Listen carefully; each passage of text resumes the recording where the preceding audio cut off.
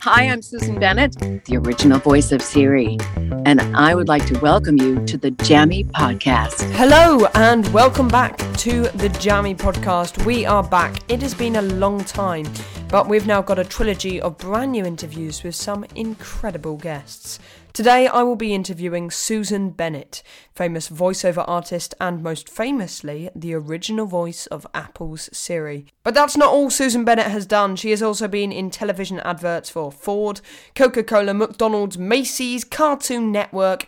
You name it, she's probably done it.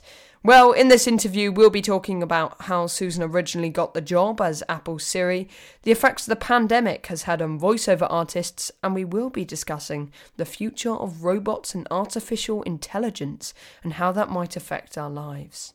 I also just want to say a massive thank you to all those who have been supporting the podcast, which has still managed to have many monthly listeners, even when we haven't been releasing new content. But we are back and we are releasing new content, so settle down and I hope you enjoy this interview with Susan Bennett. Susan Bennett, thank you so much for coming on the podcast. You are most welcome. Thanks for inviting me. So you're in America, so over here I'm in England, it's about 6 p.m. So what, mid-afternoon, afternoon over there? Yeah, for you? 1 p.m. here, that's a daylight savings time over here. Yeah. We're hoping that someday they get rid of that because it's it's pretty annoying. Yeah. So in England at the moment, like COVID restrictions have pretty much everything's open. What's it like on the other side of the sea? Well, unfortunately, things opened up a couple of months ago and it was premature because we didn't realize how difficult and contagious that Delta variant is. And so it's really become kind of a political issue over here, which is a shame. There are still a lot of people who refuse to get vaccinated and refuse to wear masks, and that's causing a lot of issues. The states that are more democratic seem to be doing much better against COVID than the Republican states. And so it's problematic. Yeah, we've had a surge in cases in the last couple of weeks, so that's not good. No, not at all. Have you managed to continue doing voiceover work during lockdown and COVID-19? Yes, I've done some, but I'm at a stage in my career where I had really stopped doing a lot, especially of commercial voiceover work, and I was mostly doing Siri speaker events and Siri, voiceover types of things.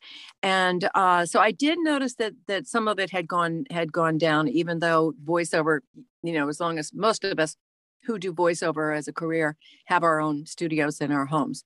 And so you would think that it wouldn't stop at all. But I think the economy in general has been negatively influenced by this pandemic for sure. Yeah, COVID has impacted everyone in some way. Yes. A lot of people in a major way. I'd like to talk a bit about your upbringing. I always talk on the podcast about, did your parents and your childhood kind of like lead you towards the career you're in today and voiceover work? Not really. The voiceover thing sort of came after the fact. I've always been musical. In fact, I could pick out melodies on my little 1-octave toy piano when I was 3 or 4, and a neighbor heard me. My parents are not musical were not musical rather. They're no longer with us.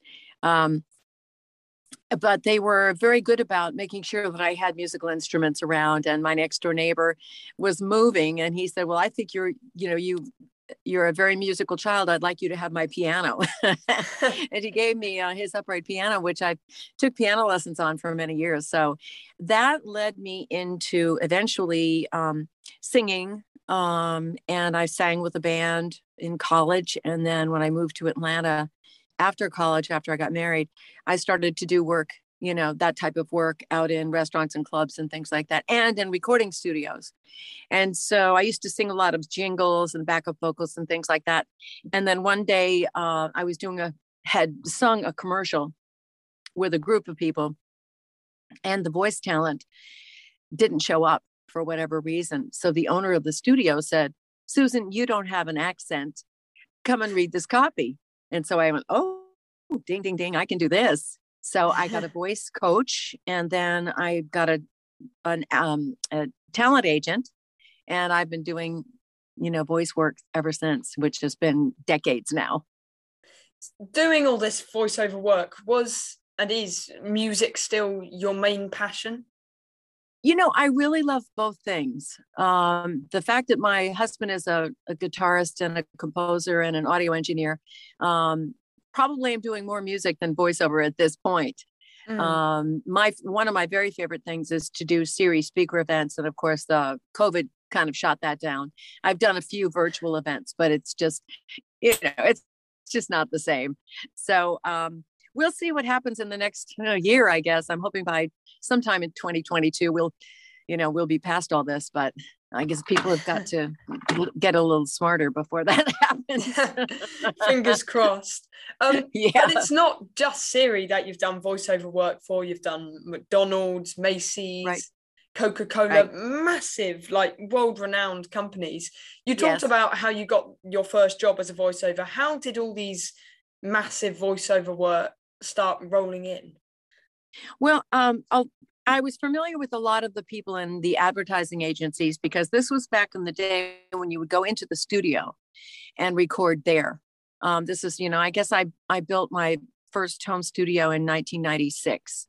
So we're talking previously, before 1996, we would go into the studio to record and to sing jingles. And so sometimes people knew me from the jingles. And then the recording studio where I sang a lot of jingles is where I started doing voice work too. So, and it was also a question of putting together a demo, putting myself on a list as a voice actor with my talent agent.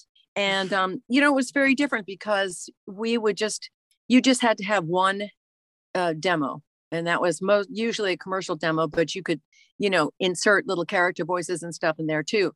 Now for voice actors, you have to have, a separate MP3 or a separate demo for every aspect of voiceover. And as we know, there are lots of different aspects of voiceover. There's commercial voice, there's animation, gaming, e-learning, narrations for film and video. So there are a lot of different types. And so you have to have, like 6 or 7 or 8 demos to show everyone what you can do.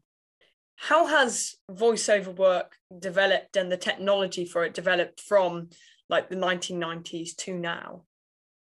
Well, of course, with technology making things so much easier, it has greatly impacted the talent, because it used to be very cushy for us. We would just show up at the agent's office and do an audition. And then if they would call us if we won, and then we'd go to the studio and do the work. Now we do all of our auditions. We get the auditions via email usually. And then we'd have to do the audition in our home studios and send the file. But the complication is that the onus is totally on the talent now. So in other words, we have to not just be the talent, we have to be engineers, we have to be editors, we have to be directors. And that's really hard, especially for a person like me, because I'm quite a perfectionist. And so I've just had to train myself to just put a couple of auditions down, listen to it and make sure there's no mistakes or no breaths that haven't been taken out. And then, just go on my way. So it's hard. I can imagine. So obviously I would like to talk a bit about Siri and that job, because that is what you're really well known for. I mean, right. The first question is, how did you first originally get this massive job? Well, I did the recording work through a company that I've worked with for many, many years, doing messaging and, like phone message type of things. And the scripts that ultimately became Siri, the scripts were very different, because all of the sentences and phrases were created to get all of the sound combinations in the language. So in other words, most of the phrases and sentences made no sense, because they were just trying to get sounds and not content. And so we would have phrases like cow hoist in the tub hut today, or say schist fresh issue today. You can hear all the different sounds, and they would extract those sounds and then form new sentences. And that's how Siri was created. from something like that. So all of us, and I've talked to other original series. One, you probably know John Briggs in England, Yes, who's the a male famous voice. BBC announcer.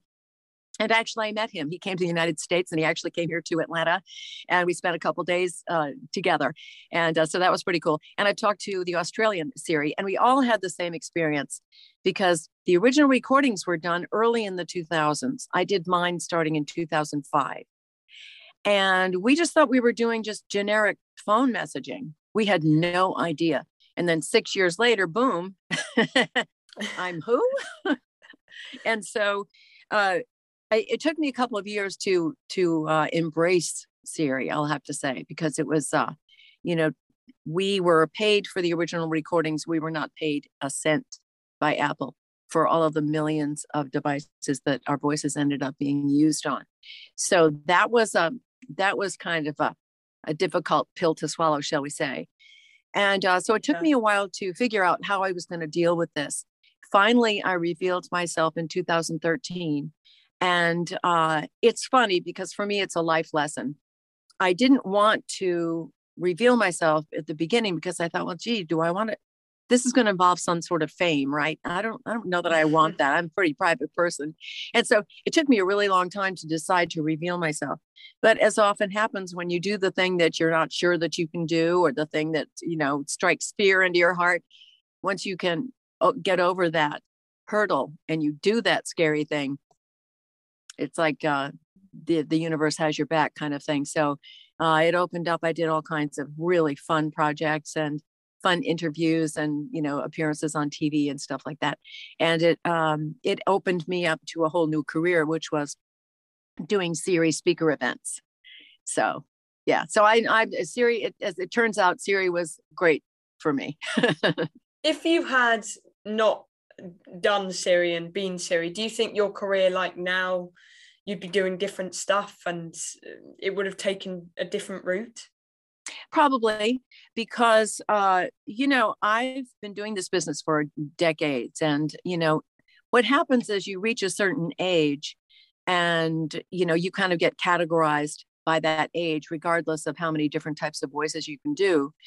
And I think a lot of it, we humans tend to be kind of tribal, and we like to hang with people that are like us, the same age group, have the same interests and that sort of thing.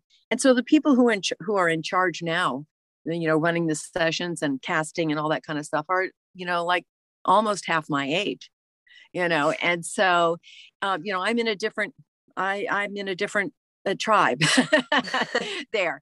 And so, yeah, I think that the voiceover stuff especially commercial voiceover, which is very youth oriented, would probably, I would not be doing as much as I had done previously. But that's just the way of things. That's the way things go. I mean, life changes. You change as you age. And Apple, when they did release Siri, were you informed about this, or how did you find out that your voice was a surprise. It was a total surprise. A fellow voice actor emailed me and said, "Hey, we're playing around with this new iPhone app. Isn't this you?" And I went, "What?" And I went online and listened and said, "Oh, yep. Wow."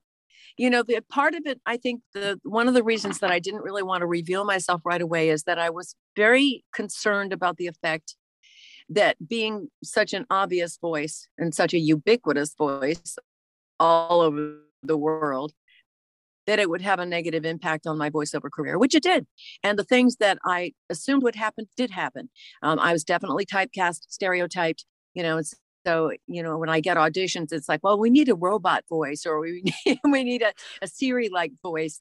And so that did happen, but that's just life. That's the way humans are. Is your voice recognized, like down the street when you talk to someone or at the shops? No, not really, because, in the number of years that I was on the iPhone, only 2 people recognized my voice. One was a banker and one was a waiter. And I said, "You guys are in the wrong field. You have too good ears to be, you need to be in audio somewhere." But one of the reasons that I think that people don't recognize my voice, first of all, the voice changed years ago. So it's not my voice anymore. So but people don't expect to hear the Siri voice coming out of a human. That's one thing. But the second thing is that most people's ears aren't that attuned. You know, a lot of times people, when the voice first changed, a lot of people couldn't tell that it had changed. And so there's that. But also when I speak this is the register that in which I speak. And the original Siri was more down here. Hi, I'm Siri. I mean, when you speak like that, it is remarkable. It's creepy. Yeah. Nice of you to say remarkable. It's okay. It's creepy.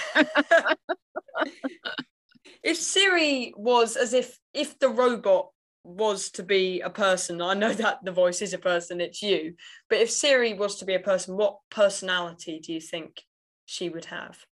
Well, I think she's kind of changed. They sort of they sort of made her a little nicer, a little smoother. The original Siri was hilarious because she would just say these things back to people. The very first time I talked to Siri, she was kind of snarky. Do they have that word in England? Snarky. Yeah. Yeah. And I the first time I talked to Siri, I said, "Hi, Siri, what are you doing?" And she very disgustedly replied, "I'm talking to you." Okay, sorry to bother you. So I think she used to make, a little bit more cutting remarks. She was a little bit more edgy, the original Siri. I think they've sort of, leveled her out at this point. Yeah, it must have been weird, like if you did have an iPhone at the time, talking to yourself on the phone. Yes, I did not do it. I didn't talk to Siri. It was just too weird. I was used to hearing my voice on radio and TV and things like that. But to have my voice coming out of this little tiny computerized phone or phone/computer was just too weird. Me talking to myself, it was too weird. Where do you think technology, and I know Apple are just releasing a phone a year at the moment, and Elon Musk is making all these things, where do you think technology is heading in the future? Oh, I'm sure it's just heading towards faster things, easier things. And the thing that bothers me about all of these virtual assistants and the ease of technology is that I think that it's difficult for young people, especially, to develop problem solving skills, because back when I was growing up, if you had a problem or if you had a question, you couldn't just ask Siri or Alexa. You had to go to the library and look it up. And you had to use your brain and you had to use your problem solving. Okay, which part of this is important for me to know? And there isn't that anymore. You just talk to the phone and the phone gives you an answer. And I'm just not sure that that's good. I don't know that that's a good thing. I think that, not utilizing our own brains is not a healthy thing, and so that's just my own personal opinion. And as far as where technology is headed, I mean, they're really, really going towards artificial intelligence, complete artificial intelligence. And when that happens, I don't know what else humans will be doing. So slightly odd question, but if you were asked now, you've just said about how you think that AIs aren't always good. If you were asked now to voice a robot, say, would you accept that, even though you know that there could be slightly bad complications with it? I'd really have to think twice about it. I really can't give you an answer right now. I'd really have to think about that. It would depend on a lot of different factors.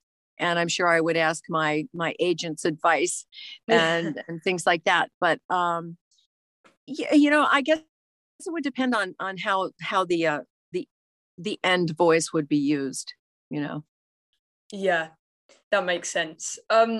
So obviously COVID has shut a lot of things down, but next year and the year after, what upcoming projects have you got on? Well, I don't have anything specific right at this time. I'm in a band called Canyon Ladies, and we're doing the music of the female singer-songwriters of the 1960s in Laurel Canyon, California, outside of Los Angeles. And that would include Joni Mitchell, Linda Ronstadt, Bonnie Raitt, Carole King, people like that. And so that's fun. So we are still rehearsing, even though we haven't been out to do any shows at this point, but that's something that we're doing and looking forward to doing more of in the future. And, my husband and I have a recording studio. And so I would look forward to doing more work with him, musically oriented, probably. And as far as voiceover, it just all depends on, my agent can make me, so it's all, as a freelancer, I've always been a freelancer. And so you never know. Yeah, that is the problem, especially during COVID. I know Broadway at the moment especially has been massively hit because all these actors who are freelancers struggling to get jobs. Right. Yeah, it's been a very tough time. In that sense, we've been lucky to be sort of at retirement age, even though we haven't retired. And so we sort of have income that doesn't depend on us going out and playing music. So that's a real plus for us. I really feel bad for younger musicians who haven't been able to get out there and work and make a living. It's tough. Yeah. I ask every guest on the podcast, who has inspired you throughout your lifetime? Oh, throughout my lifetime. Oh, wow. It's quite a big question. That is a big question. Inspired me. Oh, my goodness. Wow, that's really funny. I can't think of one specific person that would have, traveled with me all through these many decades. I guess, it would be more than one person, and basically people who followed their path and became successful and were, at the same time were good people, nice people, kind people. I think monetary success is not, the ultimate reward. And I think being a decent human is way up there.